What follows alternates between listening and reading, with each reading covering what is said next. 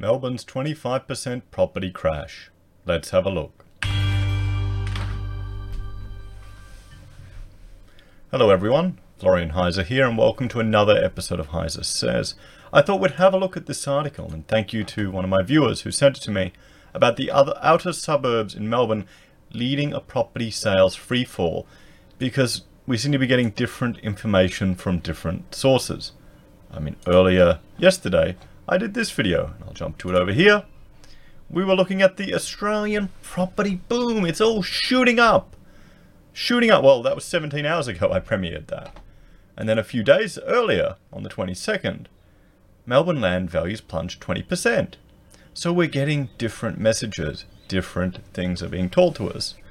We already have seen in previous videos where the Victorian Labor government has had to increase taxes to make up for the shortfall in stamp duty revenue. A lot of these states are suffering from the loss of stamp duty because of less people house flipping, less people buying. So I thought this would be an interesting one to look at because I suspect what we're seeing in the data is the upper end of the market. There's less supply, so when they're going, oh, clearance rates are high, this is good, it's going up. There's a few sections of a few suburbs, maybe a few areas, upper end of the market that's lifting everything up in a dollar term, but a lot of other people aren't going to experience it. So let's have a look at this article. This is from The Age. So, property sales across Victoria slumped by nearly 10% in the past year, with some outer suburbs seeing a 25% free fall in sales. 25%. That's a quarter, guys. It's a bigger number. The latest State Revenue Office stamp duty numbers showed just over 201,000 properties changed hands in Victoria in 2018-2019, down from 221 the previous year. So just think, every time that one of those properties changes hands, house flipping, the government gets a nice big chunk of money for stamping that piece of paper. That's stamp duty. And when you see what they do for what they get, no wonder they can get greedy and bend the rules and just keep this bubble going, because, well, you need to keep the can going down the road, don't you? The real estate sales slump has punched $1 billion hole in Victoria's budget bottom line, although the state government says the signs are more hopeful for the coming year.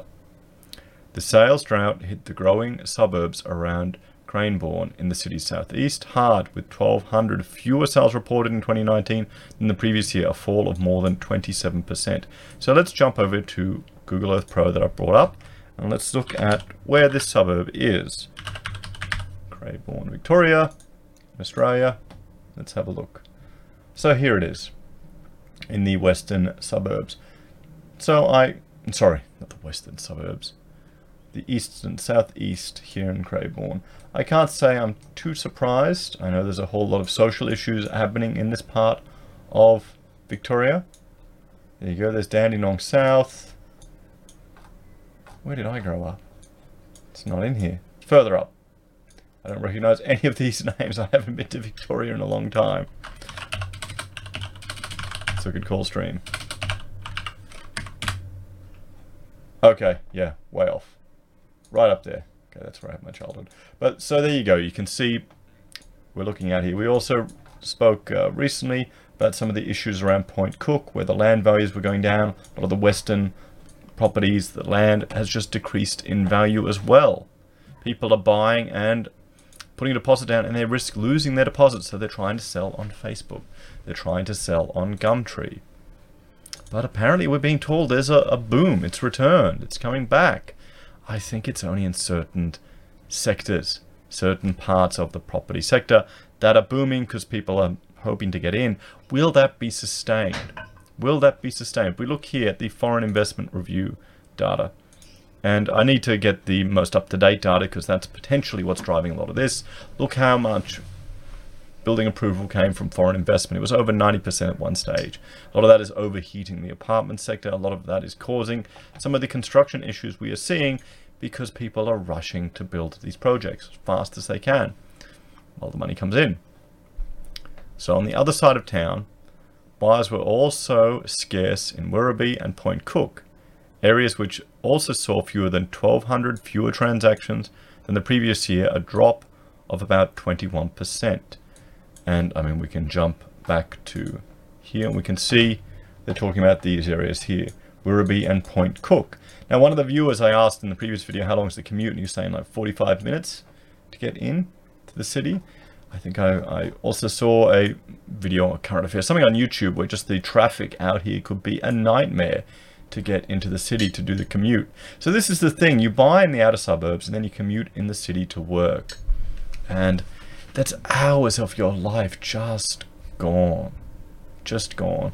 You're not with your family, you're not with the kids. If you know the wife and kids are at home and you're the dad commuting in, you only see the kids in the morning and late at night time when they're usually grumpy. They're usually grumpy.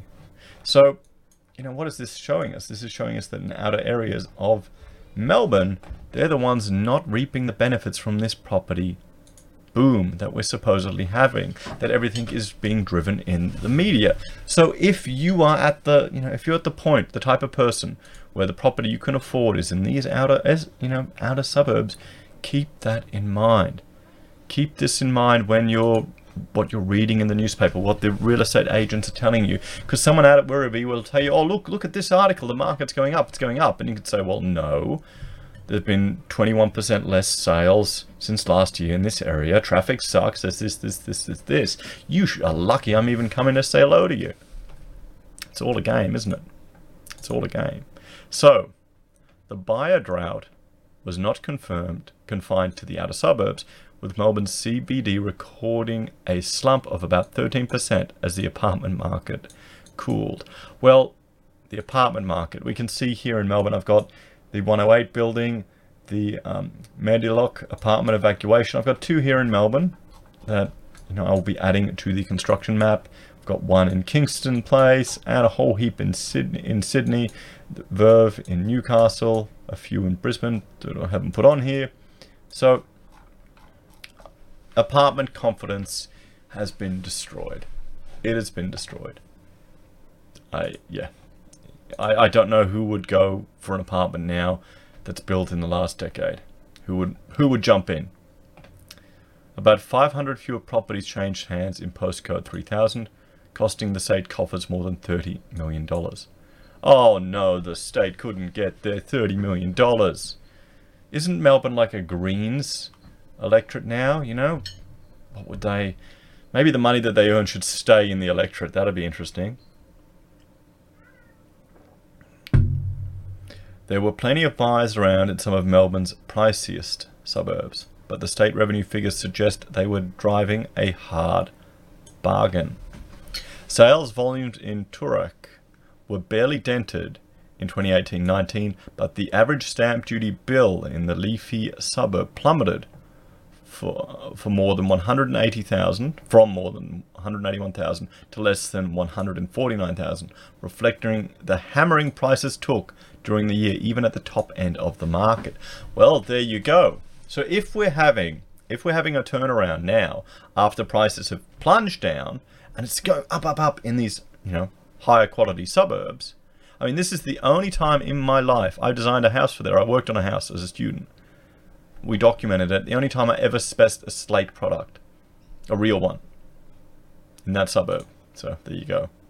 But I mean, look at that price fall. Look at that difference there, guys. So if, you know, prices have gone down and now we've got a boom because they're going up. Look at that. It's booming again.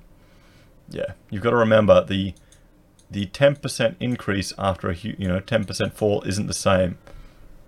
Isn't the same.